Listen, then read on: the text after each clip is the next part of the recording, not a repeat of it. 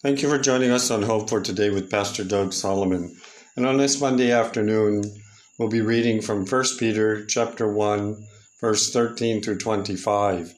And the title of the message is called to be Different, or Called to be Set Apart. And we'll be beginning with reading with verse 13.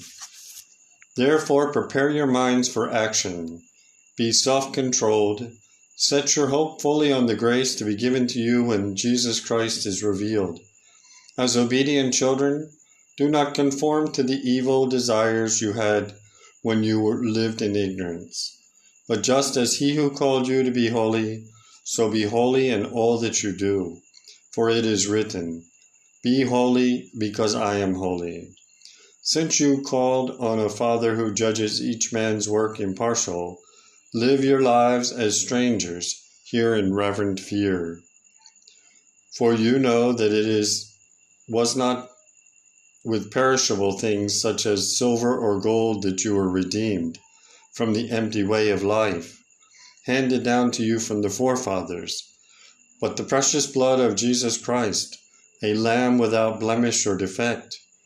He was chosen before the creation of the world, but was revealed in the last times for your sake. Through him you believe in God, who raised him from the dead, and glorified him, so your faith and your hope are in God. Now that you have purified yourself by obeying the truth, so that you have sincere love for your brothers and sisters, love one another deeply from the heart. For you have been born again, not of a perishable seed, but of an imperishable, through the living and enduring Word of God. For all men are like grass, and all their glory is like the flowers of the field. The grass will wither, and the flowers will fall, but the word of the Lord will stand forever.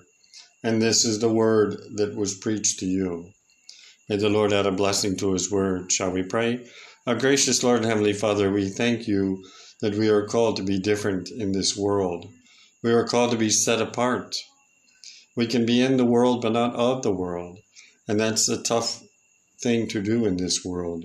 Sometimes the world seems to encroach each and every day in our life. And Lord, it's so much easier to give in than it is to stand our ground. And Lord, I believe that's what's happened to the church today. The church around the world, under persecution, under the ways of the world. It just seems like people have just stepped away and decided to do their own thing. But Lord, we're praying for a great revival. We're praying that we can be different.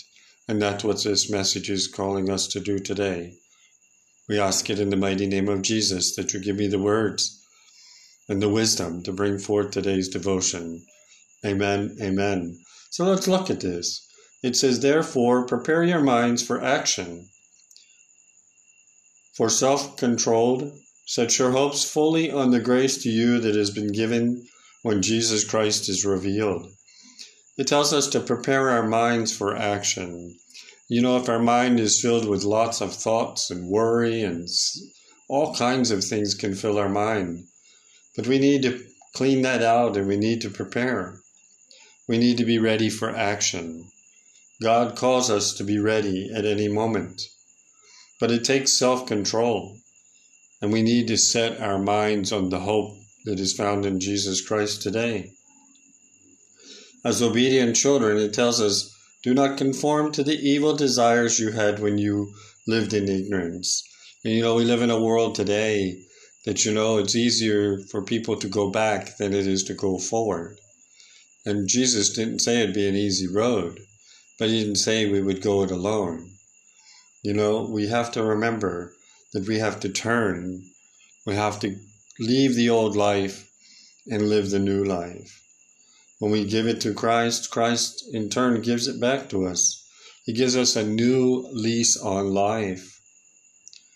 He says, but just as he has called you to be holy, so be holy in all that you do. And this is the thing we were talking about, our life example, what we do, what we say, how we act. all of that gives an example to people of what it is to be holy. It's not an outward thing, although we have actions. Like the writer says, self-control. That's something the world doesn't understand sometimes. Everybody thinks sometimes it's all about me or it's all about I.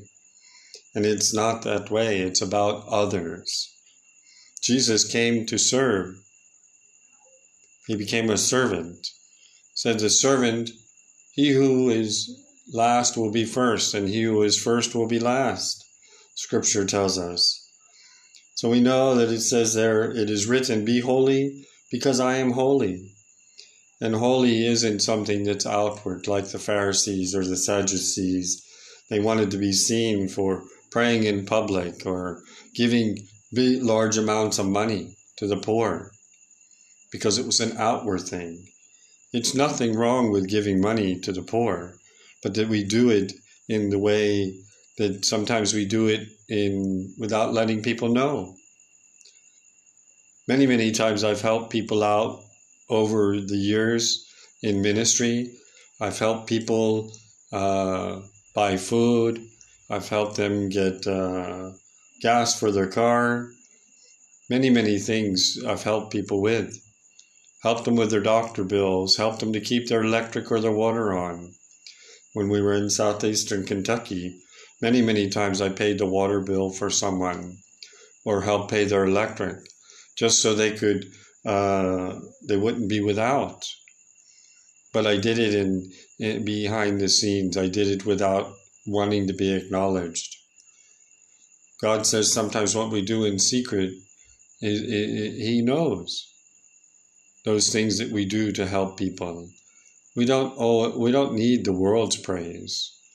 We need to obey the Lord. As the writer tells us, be holy because I am holy. God is holy, so we are called to be holy. It says, since you were called on a Father who judges each man's work impartial. So God is going to judge each and every one of us. I can't live a life for someone else. I can help point them in the right direction, but I can't live it for them. I can't make them repent. I can steer them in the right direction. But that's the thing it tells us. God will judge each man's work impartially. So it means everyone will be judged accordingly. It says, live your lives as strangers here in reverent fear. Now, fear, when you hear the word fear, you think, oh, I've got to be afraid. But it's a holy fear. It's a fear of the awesomeness of God. God has everything under control. But it says, live your lives as strangers. Now, it doesn't mean that you don't get to meet people, you don't talk to people, you don't interact with people. You don't want to be in a commune where like in the 60s, they had these hippie communes or cults. Even today, they still have them.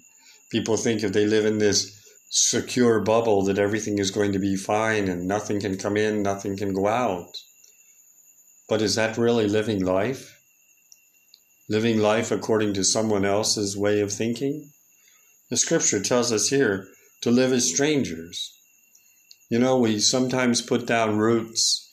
We put down a foundation built as if we're going to be here forever. We sometimes forget that we're strangers. We're just sojourners. We're passing through. It's hard sometimes for us to comprehend that. But it says, for you know that it was not with perishable things such as silver or gold that you were redeemed from the empty way of life handed down to you from your forefathers. It's a life that was lost. Each one of us have to repent and come to know Christ as their personal Savior.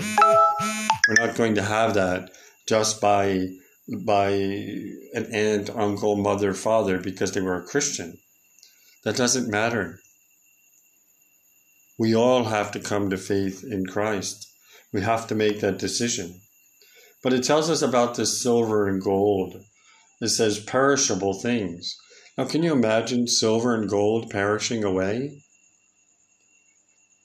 I look at the writer in chapter 1, verses 7. He says, "These things have come so that your faith of greater worth than gold, which perishes even though it's refined by fire, may prove genuine and may result in praise, glory, and honor when Jesus Christ is revealed."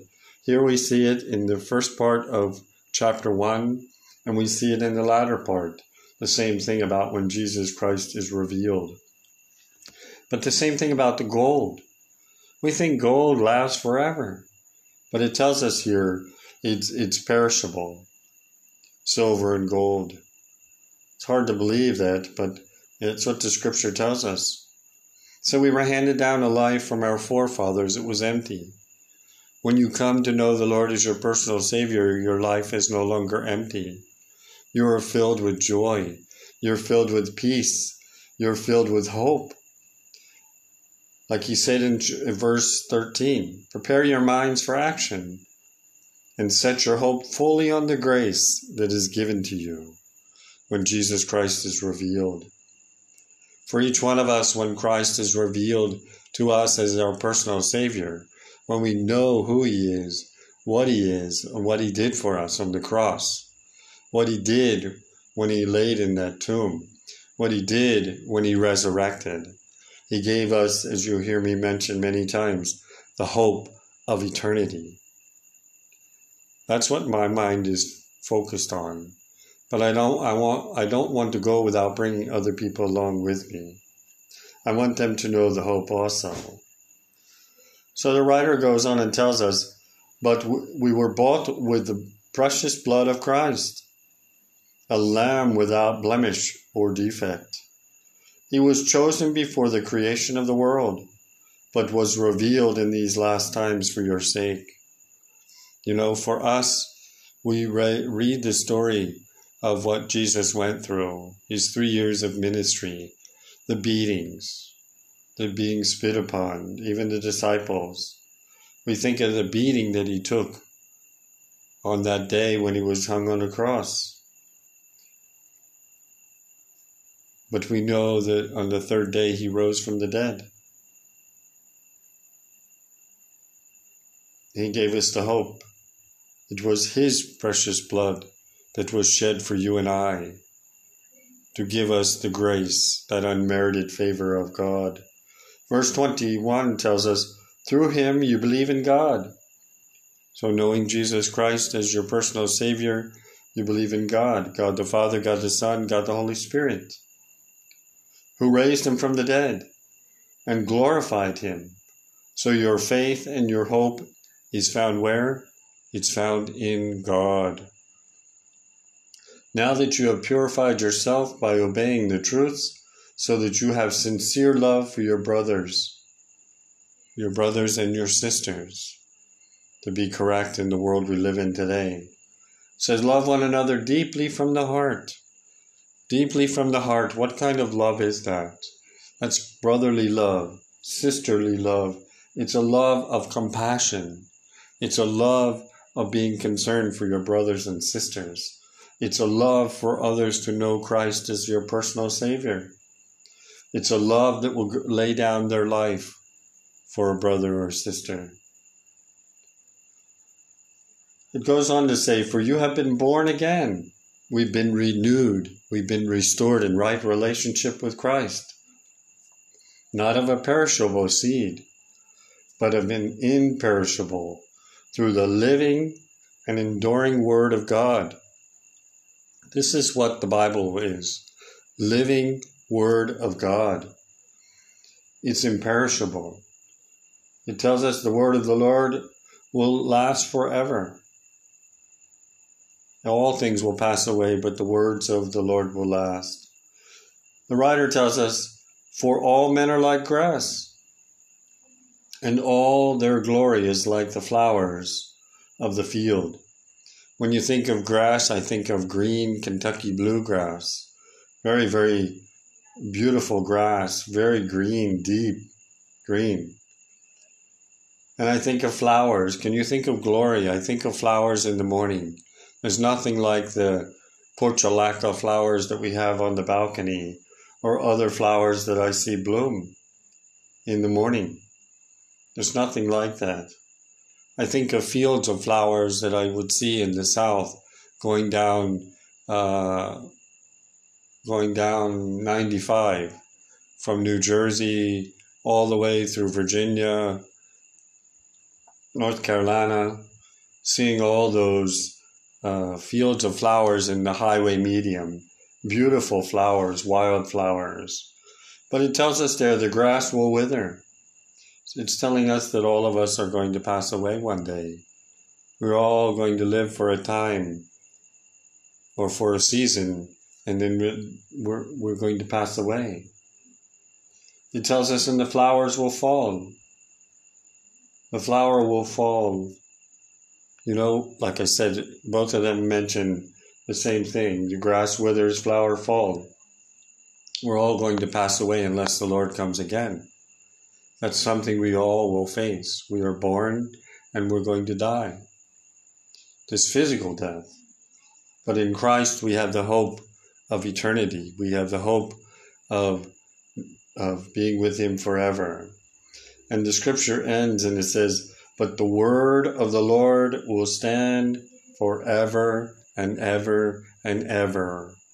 I like the phrase, it says, world without end. And it says that this word was preached to you. And that's what we're talking about. We're talking about how the word of God is being taught to people today. Sometimes people have been taught so much, or they were in church when they were younger and they've forgotten. The Bible says, train up a child in the way he should go, and when he gets older, he will know which way to go. He won't go astray. But you know, today, many young people don't know the Word of God. They aren't taught the Word of God.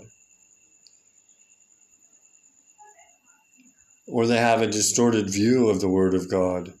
The internet has opened up so much opportunity of reading this and reading that. And I was talking with someone and they were blending Christianity with Hinduism and Hinduism with Buddhism, and all these are all connected somehow, and they all serve the same God. And I thought, where did this stuff come from? And they said, I was reading an article online, and they were talking about the same God that we serve as Christians is the same God they serve. And I thought, where did that come from? But you know, we live in a world today where people are so easy to accept what they read online as the gospel. And online has its good purposes for researching and different things. But the Bible tells us here about the fear of the Lord. It calls us to be holy. There's only one God. All these other gods are idols. All these other gods from other religions are not the one true God. Scripture tells us that we are to praise God. We are to worship God. We are to fear God. And we are to love God. So today I want to remind us that we are called to be different in this world. We are called to be set apart for service, for the kingdom of God.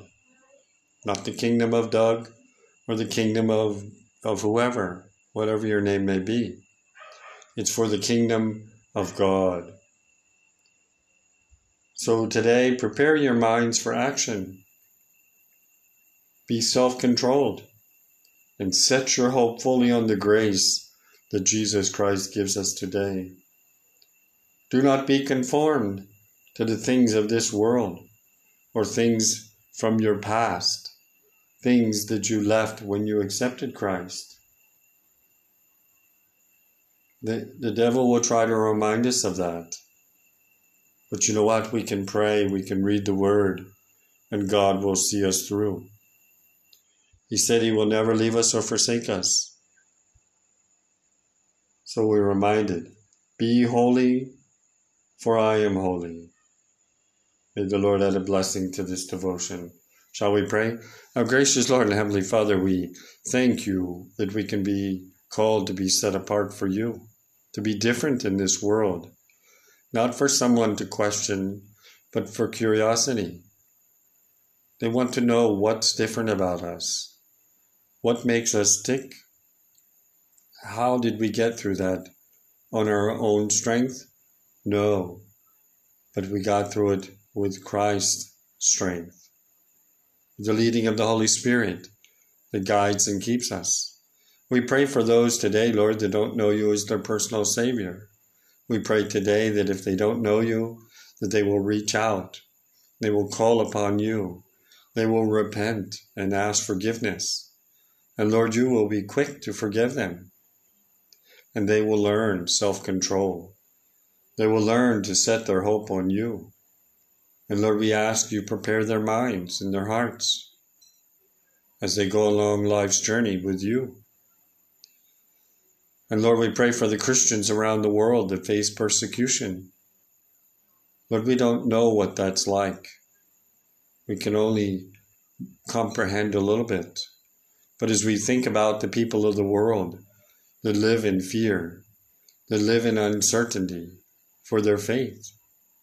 But your word said, Lord, what they did to you, they will do to us. And Lord, one day the American church and the people, the Christians in other parts of the world will know what persecution is, because we see the tide is turning. We see, Lord, all that's happening around the world, the uncertainty. But Lord, we can cling to this hope that is found in you, found in the grace, the unmerited favor of God. We pray for our brothers and sisters. We pray for Madagascar today, as we heard about the cyclone that went through Mauritius, Category 4, and it went on to Madagascar with winds of 145 miles per hour. What a wind, what a storm. There was devastation. There were loss of life there. Life is once turned upside down again in Madagascar. We pray for our brothers and sisters there, the Church of Jesus Christ, that they can come together and they can help one another. Lord, something good can come from this crisis situation. And Lord, we just pray that you'll be with us, that you will keep us safe. We continue to pray about the COVID-19 virus. Many nations are learning to live with it, but it's still taking lives each and every day. There's still talk about this vaccine, that vaccine, but Lord, we're clinging to you. We cling to the promise, Lord, that you will hear the answers of your people. Scripture tells us, says, if my people who are called by my name will humble thyself and turn from thy wicked ways, I will hear their cries and heal their land. And Lord, we're calling for a healing in America, a healing in Europe, a healing in Africa, a healing in Asia, a healing in South America, a healing all over this world.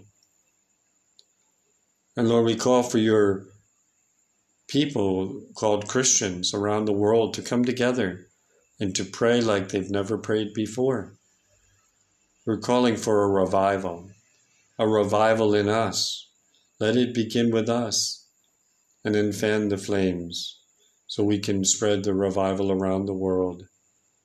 Lord, we remember back in the 80s when there was revival fire, when churches were on fire for you, when people believed. Now we can't even get people to come to church. People would rather watch online or they don't come back at all. But Lord, we're just praying for a revival. We pray for a wake-up call to people that they realize that you are the only hope for this world today. You are the only hope for each and every one. We ask it in the mighty name of Jesus. Amen. Amen. Well, thank you for joining us on this Monday afternoon. We pray that you will have a great day. God bless and enjoy. Pastor Doug Solomon.